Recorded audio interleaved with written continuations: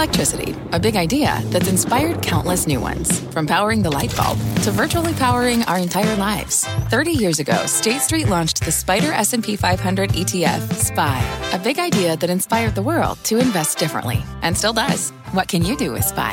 Before investing, consider the fund's investment objectives, risks, charges, and expenses. Visit ssga.com for a prospectus containing this and other information. Read it carefully before investing. SPY is subject to risks similar to those of stocks. All ETFs are subject to risk, including possible loss of principal. Alps Distributors, Inc. Distributor.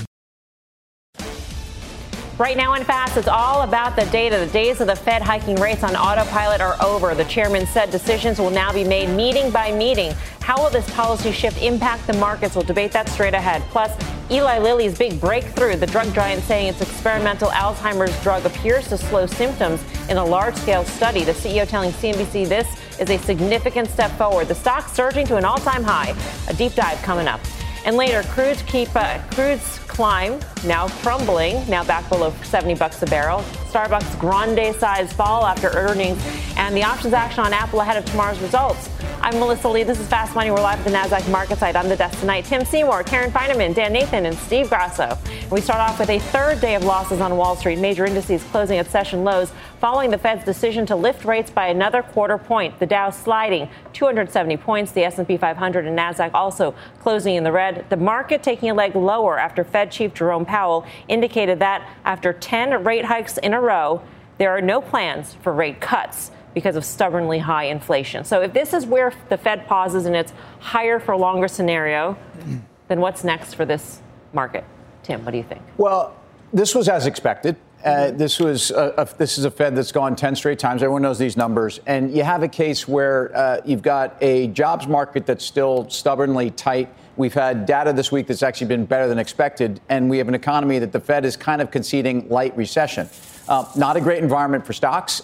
If you look at Fed fund futures, they don't believe the Fed. Market doesn't really seem to believe the Fed either. In other words, the market right now, I would say equities, even with a little pullback today, and it was, I was a little surprised at some of that. I guess parsing through the Fed statement, there was, some of it could have been a little bit more dovish on the cut here. But anyway, long story short, I just think that the market doesn't believe the Fed here, and pause does not mean pivot. And I think for equities, that's a problem. The market doesn't believe the Fed because Jay Powell went out and he spoke to the world and didn't seem to have a lot of conviction or clarity about what's going on. And that seemed very clear. Jeffrey Gundlach of Double Line was on with Scott Wapner right afterwards, and he made that point. And it was something that I felt after listening to the Q&A. I know, but at some point, how could it? I mean, okay, but markets don't like uncertainty. So to me, I'm actually very surprised the market wasn't down a lot more today. I think it will be down a lot more tomorrow. And if you think about just where, like, some of the readings that we have as it relates to volatility in the equity markets and the treasury markets, they are really just stuck here. And it seems very odd to me. But if you look at one indicator to me that I think is probably one of the most important, we talked about it last night, crude oil. I mean, you guys tell me what's going on. If that is not a reflection on expectations for growth, it's no longer a supply-demand story here. So I just think that some of the volatility that we've seen in the commodity markets, that we've seen in foreign exchange markets, I think it will work itself, obviously, and in the rate market, will work itself in the equities in very soon. I thought you were going to say gold. It was either crude or gold. No, that would be Guy, but, Steve. So I think Steve Leisman asked a couple of good questions, and the other reporters asked a couple of good questions. Steve asked if the Fed knew that there was some sort of stress on the banks a month ago, why didn't that catch his attention? And he stuttered. Yeah. Then another reporter asked if in the beginning of the year you slowed down the pace to see what the lag effects would be, why do you, now you see them with the banks failing, why do you keep pushing on it at this point? So we have, 200 basis points in lag coming? Why wouldn't you just wait? So now you had 175 basis points into this meeting. Now you have 200 basis points of a lag coming along and variable lags. To me, it just seems as if any bank that fails from here going forward, he's wearing it. And that's not even including the equivalent of rate hikes that will be credit tightening. Yes. Mark Zanny has pegged that as 2 to 3 rate hikes, so 75 basis points or so. So add that on top of the lag effects, and you've got a lot of tightening that's going to still be felt here. We are seeing headlines in the after hours, by the way. If we can show a chart of PacWest. This is a regional bank that has been under pressure in recent days. It is now almost cut in half in the after-hour session. This on reports that it is weighing strategic options, including a sale. This, according to Bloomberg. We're telling you this report because the stock is moving on the back of this. This is all part of the same story, though. And to your point, Steve, and to Steve Leeson's point, it was pretty much on the eve of a rate hike. He saw this, deck about SVB being in trouble in interest rate risk. And here we are again, even though everybody's saying the banking system is fine. Well, a couple things to that. Why would he continue to raise? Because inflation is still really high. Right. And his mandate is maximum employment and stability. Well, the stability is still way out of whack. So things would have to break. So I sort of feel like I understand people think that the Fed is a sort of co-conspirator, but I feel like that was their job. They had to do this. Where they really screwed up to me was 2018, where they didn't start. That was the time. They should have started raising then. Anyway, that's out of here. This, you and I were talking right before the show started. I was wondering, why would PacWest say this? Why wouldn't you do this in private? And you were saying maybe it wasn't them that said this. Right. It's other sources saying this. This is very bad for them. In a different environment, strategic alternatives is a great thing, right? You hope you own a stock. Exactly.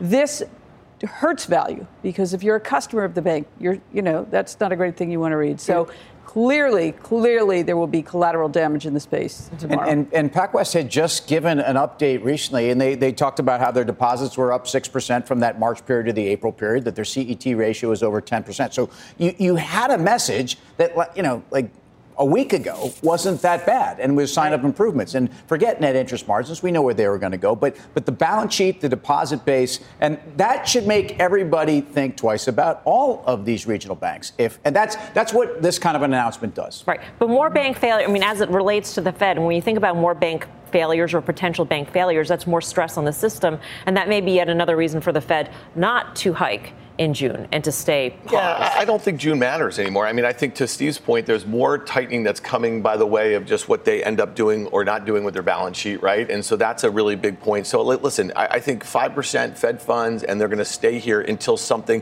meaningfully changes their mind about growth. And that would be the thing that would cause them to start changing their interest rate policy to the downside. But that will not be good for equity valuations. Let's make one point about financials. Schwab, I don't know what's going on, but it closed at a 2-year low. So it closed at a 2-year low. Did you see JP Morgan is giving back all of the gains that it had this week from this supposed sweetheart deal from First Republic? I don't think they really wanted to buy this asset, and it looks like they might get a chance to buy something else. I think they did. I disagree. But it doesn't. That's here nor there because there's 5 others that are going to go under. That the equity is going to zero. And just the one thing I'll just say is we go back to 2008 when Bernanke said that this crisis was contained in the first half of 2008. What I heard today from Jay Powell, he said it's possibly different this time. So different this time are 3 of the worst words you could hear. Possibly doesn't make them any better.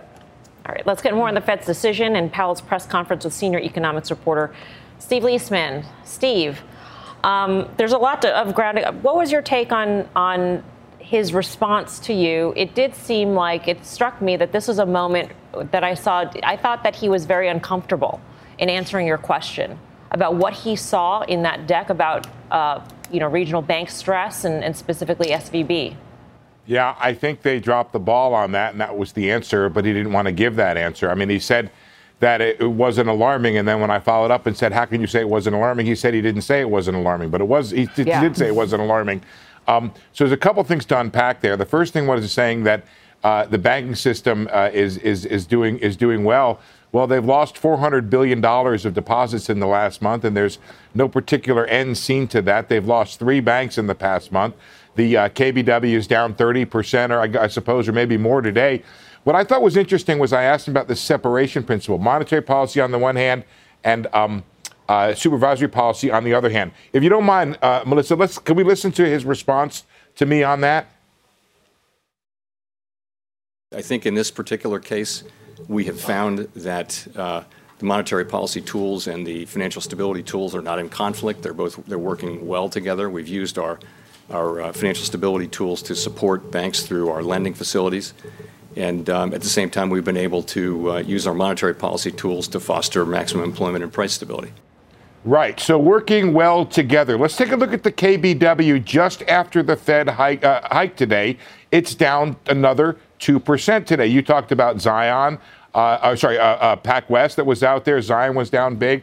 So not working so well together, I think, is the issue. And that's why a lot of people I've been talking to saying the Fed should not have hiked today. And now they're just another quarter point into the hole with the banking system. So I think that's, they've dug the hole a little deeper here. Do you think it was bold of him, and I mean bold sort of loosely, of him to say that rate cuts aren't in the cards? I mean, given that there's a lagged effect of the hikes they've already done, there's the unknown tightening that is yet to come from credit conditions because of the banking crisis, which seems, I mean, you mentioned PacWest, we're witnessing another unraveling of yet another regional bank. So, the credit tightening could be even more than what we expected when we thought the banking system has stabilized. I don't know. It just seems sort of like, why would you say that? Look, he is not yet at the point, whatever his read is or the Fed's read is of the banking data that they're looking at, the senior loan officer survey. I'm sure they see deposits on a daily basis. They're not at a point where financial stability is trumping monetary policy. For a lot of people, I think it is. There were many people who were, I've got people on the phone saying the Fed, to fix the banking system, needs to cut 100 basis points. Powell is not there, maybe not there yet. That may be the issue. But the question is how far down this road he wants to go with the uncertainty, which he said several times, Melissa, that it's uncertain what the effects are. Well, from my standpoint, I think they're playing with fire here. I don't want to have to report on another broader banking crisis. It's one thing for banks to go down, but if it's one after another, at some point, you start to be concerned that there's a systemic issue here. Look, they've already declared systemic risk exceptions twice. They've had to create a new fund to liquefy the banks and their portfolios. So to say everything is hunky-dory, I think is just wrong. Yeah. Steve, thank you. Great work today, Steve Leisman. Let's bring in Paul McCulley, PIMCO's former chief economist. Paul now teaches Fed watching at Georgetown. What a course that is, Paul. I want to know who your best student is. I want to have him on the show. In terms of what Steve was just mentioning and the notion of the unknown of bank stress and what the Fed is doing, do you think that this is a huge mistake? You already thought that the Fed should have paused. I'm not sure it's a cardinal mistake. I wouldn't have done it. But I think they're very clear about the whole issue of wanting to separate the acute phase of the banking issue and the chronic phase.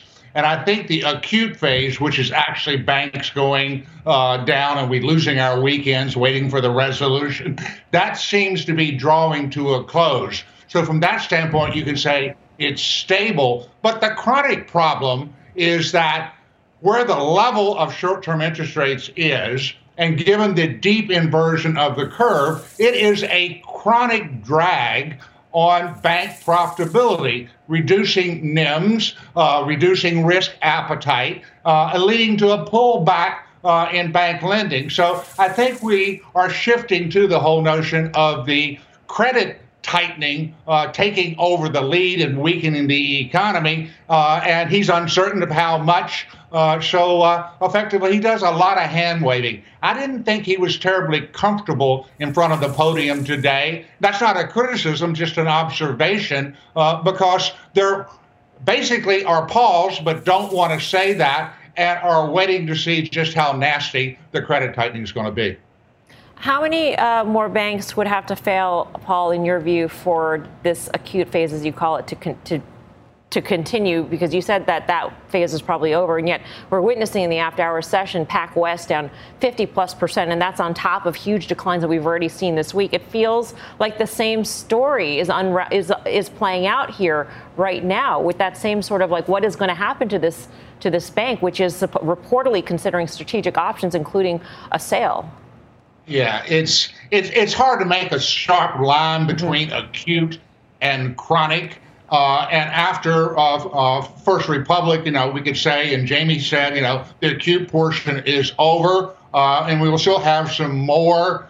Can they be handled, without us being up all weekend, every weekend? In which case, it's a chronic issue. But the real issue, I think, from a policy perspective and how it feeds back into how they handle monetary policy is I think the credit tightening is going to be very meaningful because even if you don't have flight of deposits in a run fashion, I think they will keep walking for the higher rate alternative, which is now a 5% on a money market account. So I think chronic's going to last a fair amount of time, is going to weigh on the economy. And I think the day was the last hike, and the next move will be an ease. And I think that's probably what Powell was stressing the most is he knows that we think that, and he was pushing back on it because bottom line, he wants to see a weaker labor market.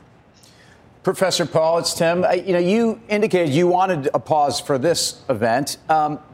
345,000 jobs were added in the first quarter. The Fed always overstays the party. Are they staring at the wrong numbers right now? Because that number means very little looking forward. I get the sense that the employment numbers being so strong are throwing everybody off. I think that's right, Tim. They were stronger than I anticipated in the first quarter, particularly because they were driven by the 500,000 in January. And they've been surprised that the labor market has been as stout and sturdy as it has been, and they want it to soften, and that will be the bell ringer for them that they can actually say, yes, we paused, and not push back so hard on us with respect to the easing that's priced in. But we're not there yet. And meantime, we have this chronic condition that I think is a really tight vice on Main Street lending, if you will.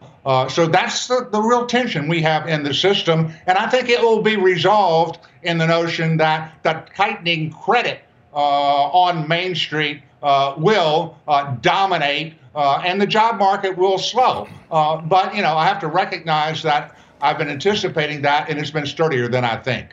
You said the next move will be a cut. When will that cut be in your view?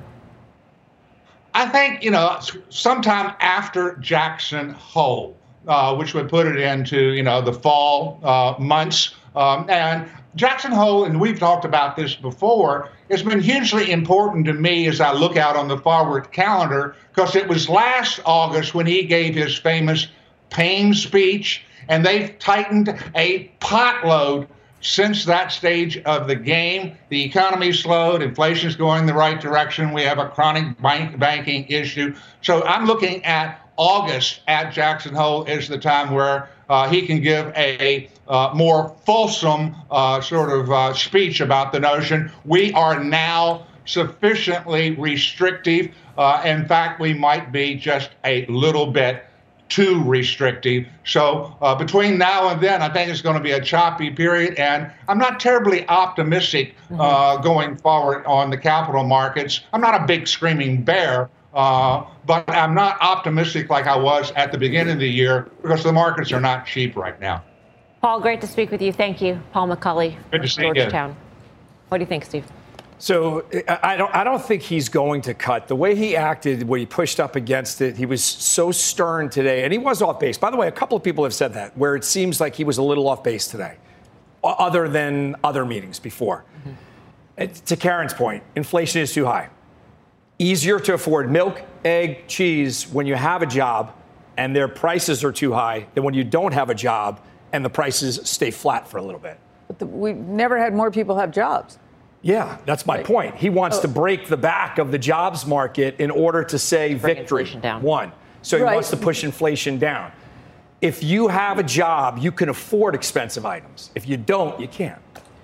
Okay, it's not an argument between you and I just think that he's pushing. And look at what's happened to unemployment, right? So are you saying, all right. He continues to push because he's only using his litmus test as the unemployment number. So if he keeps pushing on that, he's going to make whatever recession that we thought would be short and shallow could be deep and long at this point. What's your feeling about the markets now versus 24 hours ago?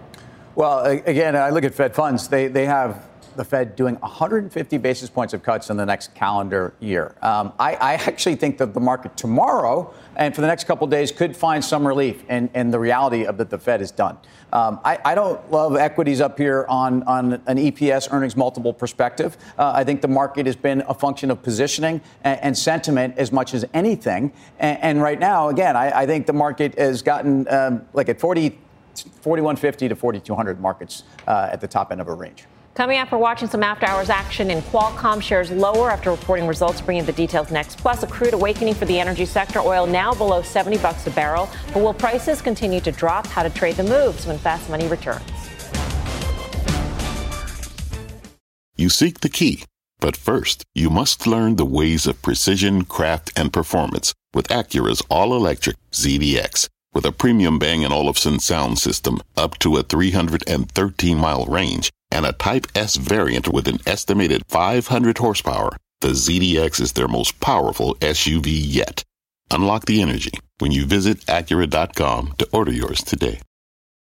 Wouldn't it be great to have all your investment and retirement accounts in one place? Yahoo Finance, our sponsor today, makes it easy. I use it to put my investment account and 401k accounts into one hub and get expert tips that help me confidently manage my money. For more than 25 years, Yahoo Finance has been the brand behind every great investor. Whether you're a seasoned investor or are looking for that extra guidance, Yahoo Finance gives you all the tools and data you need in one place. They're the #1 finance destination, producing a holistic look at the financial news cycle, including breaking news, original editorial perspectives, analyst ratings, independent research, customizable charts, and so much more. Securely link your brokerage accounts for a unified view of your wealth, including 401k and other investments. A comprehensive perspective is what sets apart great investors, and it's how Yahoo Finance ensures you have the insight to look at your wealth in its entirety. For comprehensive financial news and analysis, visit the brand behind every great investor, yahoofinance.com, the #1 financial destination, yahoofinance.com. That's yahoofinance.com.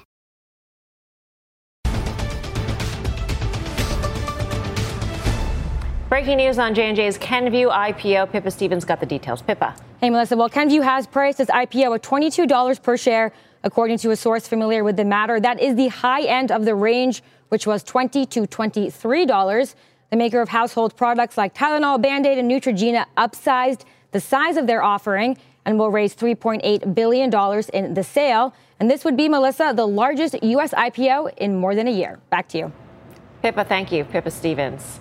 Earnings alert here on Qualcomm shares extending the day's losses despite reporting a revenue beat for its fiscal Q2. The chipmaker issuing weaker guidance for the current quarter as it continues to face higher inventories and lower demand. Christina Partsinevelos has some of the details from the report. Christina. Well, Qualcomm striking a more dour tone. Although it's trying to diversify away from auto as well as IoT sales, the bulk of its revenue still comes from handsets. And that segment fell 14% year over year. So the earnings call is underway right now. The CEO saying the handset inventory drawdown will remain a, quote, significant factor for at least the next couple of quarters. Management also warning they have not seen evidence of a meaningful recovery in China, which is different than what other chip makers have said, which is why also its Q3 EPS outlook fell well below estimates. They also said on the call that 3G, 4G, and 5G smartphone units in 2023 is expected to be down at least high single-digit percentage. And then one line that really stood out to me in the report was, quote, we estimate a larger than normal sequential decline in QCT revenues, which is pretty much the sale of their chips, but primarily due to the timing of purchases by a modem-only handset customer. Keep in mind, Qualcomm CEO has previously told CNBC that has no plans to provide Apple with modem chips in 2024. So you can see losing that customer could hurt.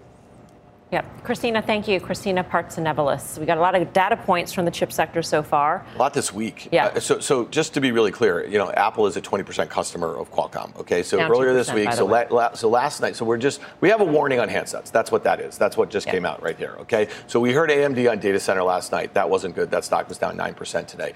The day before that, we had Arista Networks was down 15%. That's not a small company. We don't talk about it that much. Okay. $5.5 billion in revenue. And they were talking about weak demand from the cloud customers. Their customers are Meta, Alphabet, Amazon, Microsoft. Okay, so you put all that together, you think about the outperformance that Tim has highlighted on numerous occasions of the semiconductor sector off the bottom, that the NASDAQ rallied 20%, the SMH was up 60%, and you say to yourself, there's something going on here. There's a lack of visibility here. And just by the way, Apple is down $4 and it reports tomorrow night. Yep. Are you worried about Apple?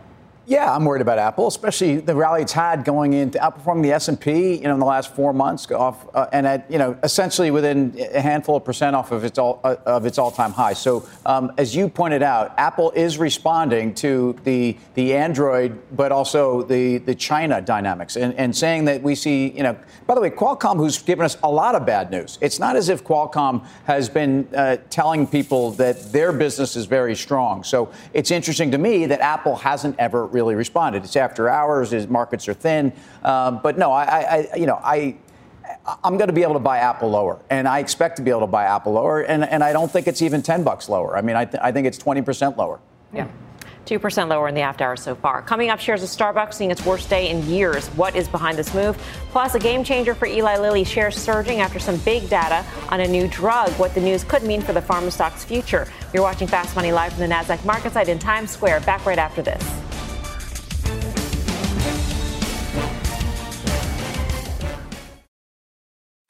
What's on the horizon for financial markets? At PGIM, it's a question that over 1,400 investment professionals relentlessly research in pursuit of your long-term goals. Specialized across asset classes, but united in collaboration, our teams provide global and local expertise. Our investments shape tomorrow, today. Pursue your tomorrow with PGIM, a leading global asset manager. Welcome back to Fast Money. Stocks selling off late in the session after the Fed signaled that rate cuts may not be coming in the near future. The Dow dropping 270 points, the S&P falling 0.7%, and the Nasdaq down nearly 0.5%. Major averages down 3 days in a row now. Some movers from today's session: Starbucks dropping more than 9% after the company kept full-year guidance steady despite a beat in Q1. The stock notching its worst day since March of 2020. Shares of CVS dropping nearly 4% after its results this morning. The company cutting its forecast due to costs related to recent acquisitions. And Etsy on the move after our shares higher after a beat on revenues, earnings in line with estimates. People are buying the Guy Adami sock puppet, which is custom made. Starbucks. We sat here on Monday, and I was telling you, I'm happy to see this. This stock did not belong, and at 116-ish, which is where I was selling the last bit of my upside calls, and was able to buy that back at zero today, essentially. The stock's trading about 34 times. I didn't hear from these numbers. I didn't hear from management. They kind of reaffirmed 23. They didn't reaffirm numbers out to 24, 25, where they'd been a lot more aggressive. And I just think there's only so much you can do. So great company. I'm going to buy it lower, and I'm starting to get there. Coming up, we are focusing on pharma as Eli Lilly surges on new Alzheimer's drug data, the implications for treatment, as well as the impact on the stock next. Plus, Apple results due out tomorrow, but can the tech titans climb continue? We'll check in on the options pits to see how traders are playing this one. Fast Money's back right after this.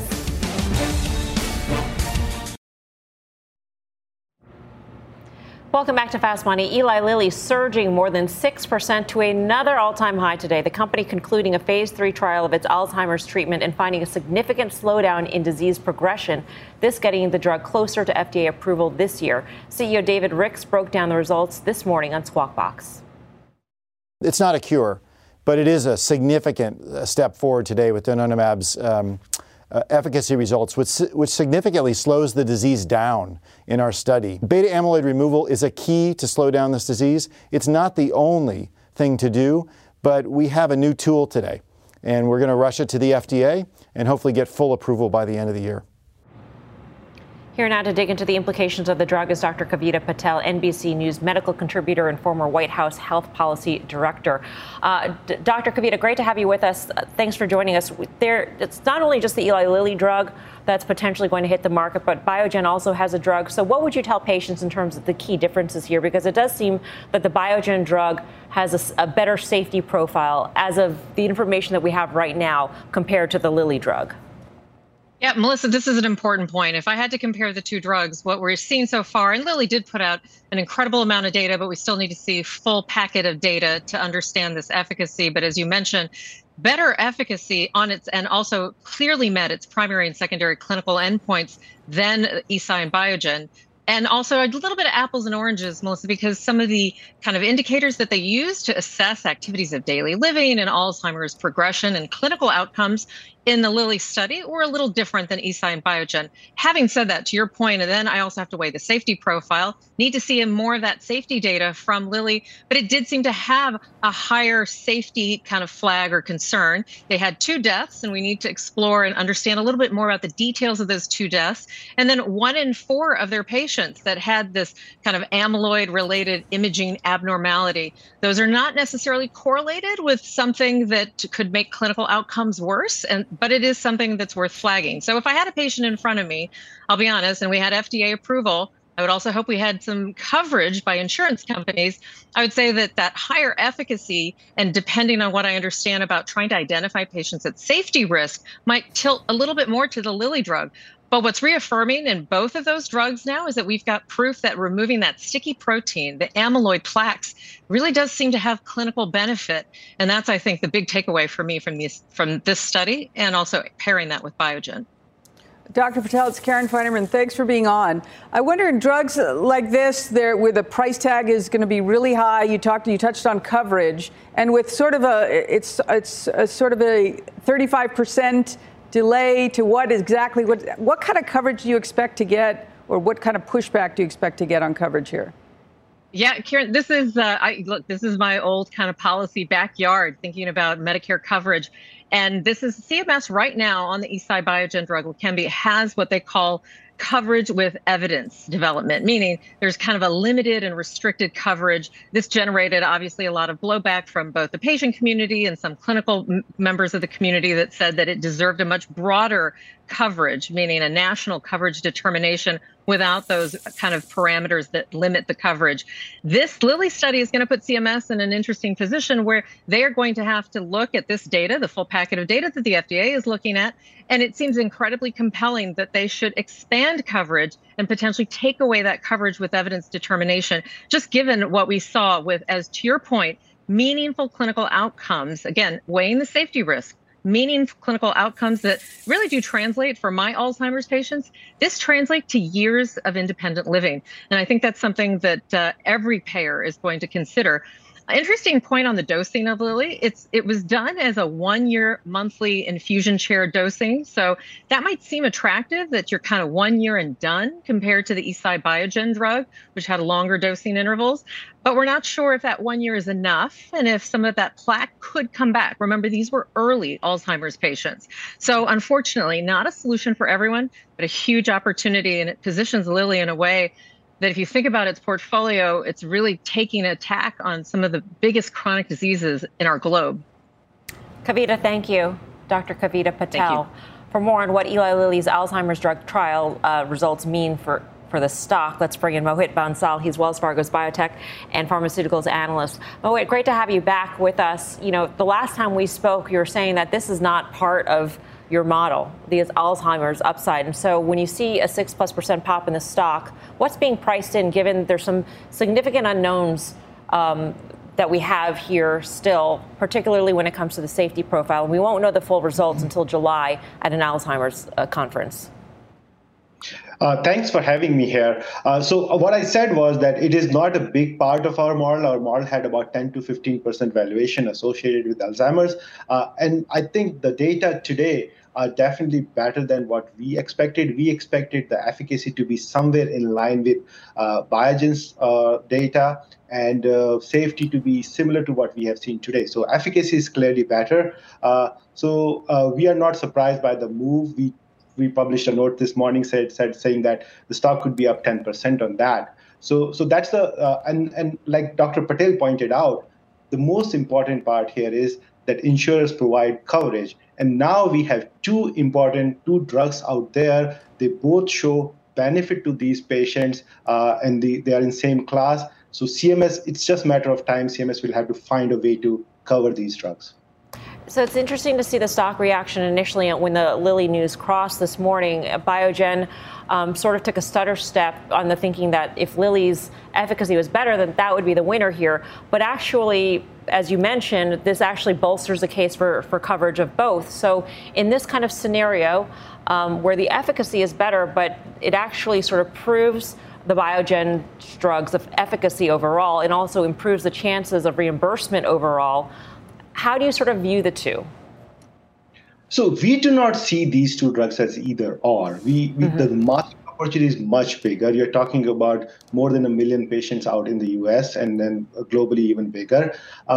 This is a market, and then even if you compare the profiles of the drug, on efficacy-wise, Lilly looks better versus Biogen, but from the safety, there's clearly Biogen has an advantage. So it could be up to the doctors to decide what they want to use for their patients. And ultimately, it's a big market, and for markets like this, you sometimes need more than one players to develop the market. So, Mohit, when you look at, you're just talking about the efficacy of Eli Lilly versus Biogen, but also, and correct me if I'm wrong, the side effects seem a lot worse, or I don't want to use the word a lot, seem worse with Eli Lilly at this point. So when you look at it, where out of the box, where you said it's not either or, but when you look at it from that standpoint, does Eli Lilly seem like a less beneficial stock to you going forward, let's say in the next 6 to 8 months? Not particularly, because efficacy and safety are two things. But as Dr. Patel mentioned, there's an important element of Lilly's drug is in this particular trial, they were using finite dosing. So 12 months or 18-month dosing for some of the patients. About 70% of the patients were not being dosed for more than 18 months here. And that's an important element, because if I'm a payer, there's a drug which I need to take forever versus a drug which I need to take for a finite duration. I would probably save more money with the drug which is finite duration. So overall, there are so many different aspects of these two drugs which come into play. And that's why we kind of model both of them to be similar. Besides, there are other catalysts for Eli Lilly. So competitor Novo is running an obesity trial.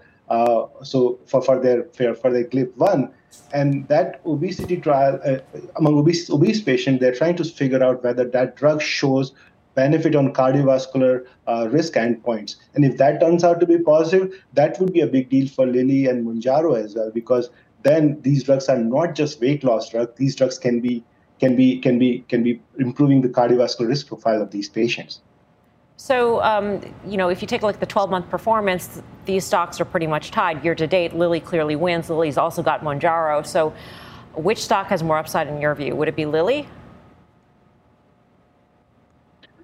So at this point, I think at this point in our target price, I think it is Biogen for now. But a lot depends on the select obesity trial, because that is something that we do not model in our model. Ultimately, if the opportunity for obesity is much bigger than what we are projecting, that could be a big upside for Lilly, because Biogen doesn't have that opportunity. Biogen is mostly Alzheimer's at this point. Mohit, great to have you with us. Thank you. Mohit Bansal of Wells Fargo. That was a would you rather.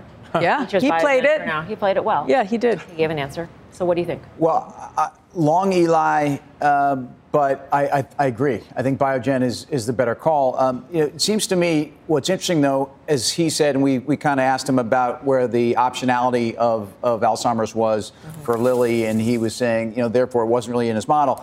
It does seem to me that there will be upgrades based upon this. I mean, and that's not a big revelation on a day like today, but when you consider the addressable market on the weight loss and diabetes drugs, that really is what analysts have been playing with on their base case, bull case, and bear case. So I think Lilly's almost priced to perfection, but I don't know what the analyst community is going to do, and the stock will move on that.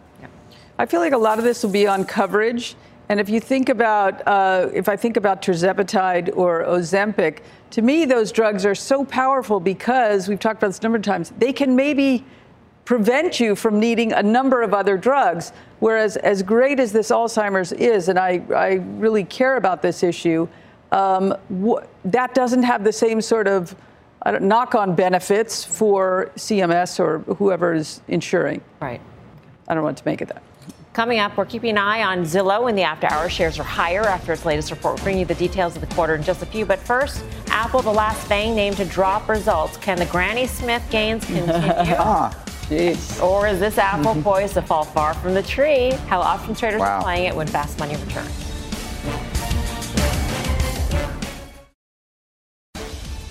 Do not miss the CEO of Airbnb and Squawk Box tomorrow, 8:15 Eastern Time. Brian Chesky joins us to talk about the company's latest expansion efforts and growth plans. That's right here on CNBC. Meantime, shares of Apple falling after hours on the back of Qualcomm's earnings report tomorrow. The tech giant reports earnings of its own. The company previously guided toward a revenue decline of 5% thanks to slowing sales of Macs and iPads. It's also expected to announce $90 billion in share buybacks and dividends. Options traders feeling bullish ahead of the report. Mike's got the action. Mike? Yeah, Apple was the fourth busiest single stock option that we saw today, trading 770,000 contracts overall. Right now, the options market is implying a move of about 4.1% by the end of the week after they report. That's in line with what we've seen over the past 8 reported quarters. Bullish bets outpaced the bearish ones by about 30%, and the busiest contracts were the May 180 calls that expire a week from Friday. We saw about 55,000 of those trading. Those were trading close to 90 cents, and that included some institutional buyers. We saw some blocks as close as about 8,000 contracts. My guess is the buyers of these are doing a FOMO trade here. This thing is just about 8% below its all-time highs, and yet we have seen revenue and EPS declines. I think this is a cheap way to play for upside because I think we're probably at the upper end of the range right now. All right, Mike, thanks. Mike Coe. With that, FOMO, or maybe it's fear of banking crisis. We were just talking about PacWest. It's down 55% right now. We saw that bid for safety in mega caps. Maybe that's going to help this whole trade. It might. Like, no. I mean, listen, I said this to you last Thursday when that AWS guidance came out for the current quarter, and you string together everything we've heard from tech. I think the good quarters that those stocks gapped up on are really is backward looking, and I think it's about to get a lot harder from here. And when you mentioned PacWest, again, all of these companies are tech buyers, and that's the thing. All these financial services companies, I think that slows too. Yeah, Karen? Well, I'm long. I'm always long and nervous about Apple and have been for a while. And I'm just going to stick with it, though. It's not a huge position anymore. I regret having sold any of it, actually. But at some point, it just gets too big, too expensive. The last bit I'm hanging on. That implied option activity or volatility seems very light. 4%. I would say the only thing I'm really confident of is that Apple moves one way or another by 10 to 15% versus that 4%. What? That's big. It just seems really light in the environment that we are in. With a lot of these, what do we do every night? We always sit here and say this stock is trading like a micro cap. And these are mega cap names. I hear you. Having also just said the last block or two in the show 20%. that I think the stock's up 25% for the S&P and Apple's. The flight to quality on these stocks means that the first move in Apple isn't a big one, in my view. There's no way people are going to abandon the stock. They could, unless they give devastating numbers that indicate there's a breakdown in some of the secular themes here. I just think that Apple is priced to perfection relative to itself from a year and a half ago. There was a pull forward. We just heard from Qualcomm. We've heard from other people. China is not drawing. So.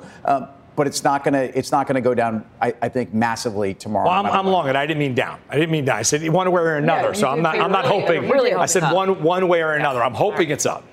Got it. For more options action, tune into the full show Friday, 5:30 p.m. Eastern Time. Coming up, we're all over the move in Zillow. Shares are building up gains. Get it, building up gains. In the after hours, we'll bring you the details from the quarter next.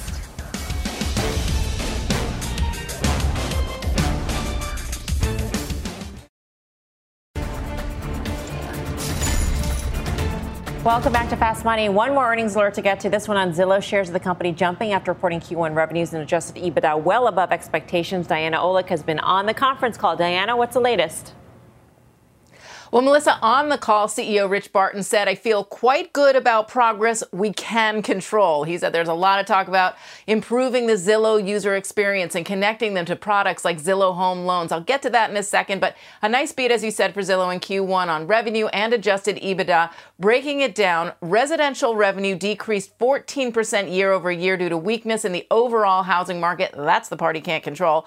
Rentals revenue increased 21% year over year thanks to strong traffic in multifamily, and mortgage revenue dropped 43% due to higher interest rates, resulting in less demand. Now, Zillow is getting heavily into AI. Part of that is affordability tools. Barton said in the release, our powerful brand and strong balance sheet put us on solid footing as we build the housing super app and help get more people home. Now, Zillow just announced a new ChatGPT feature to go up in the game home searches. And of course, Redfin just announced the same thing this afternoon. Melissa? All right, Diana, thank you. Diana Olick. the newest thing. It's the biggest fad. Yes. A little AI, but you like the quarter. I do like the quarter. I like the name. I like the giant shift from owning houses to, of course, doing a 180 and selling them all. Good for them for doing that. So it's now a much more asset-light business, and I like that. And she talked about 14% down year over year on sales. Think about that. That's not bad at all when you consider what's happened to the housing market in the last year. They are the place to go to. That rental revenue is great. That's a newer area for them.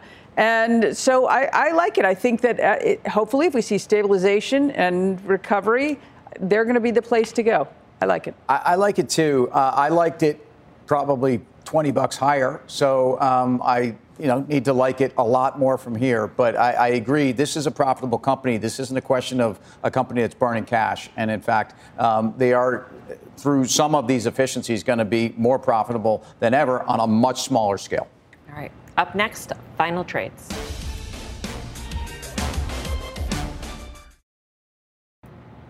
We're watching shares of PacWest in the after-hours session down 58%. This on reports that it is weighing strategic options, including a sale. We should note that this move in the after-hours session is being made on very heavy volume for an after-hours session move. It's actually half the average daily volume that we're seeing traded here right now. All right, so down 58%. Time for the final trade. Let's go around the horn. Tim Seymour. Tough day for oil, but Energy Transfer Partners is a midstream utility that's going to, I think, have significant yields over the next year. And again, the commodity's not the stock.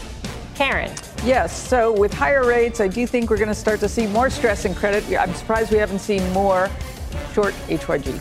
Dan? Yeah, once we get by Apple's earnings, the next focus is going to be NVIDIA, and everything we heard from the semis, I'm just not too optimistic here, so I am a seller.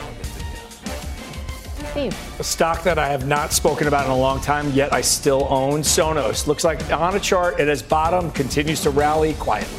All right. Thank you for watching Fast Money. We'll see you back here tomorrow at 5 for more Fast. I'll see you tomorrow morning on Squawk Box. Meantime, don't go anywhere. Mad Money with Jim Cramer starts right now.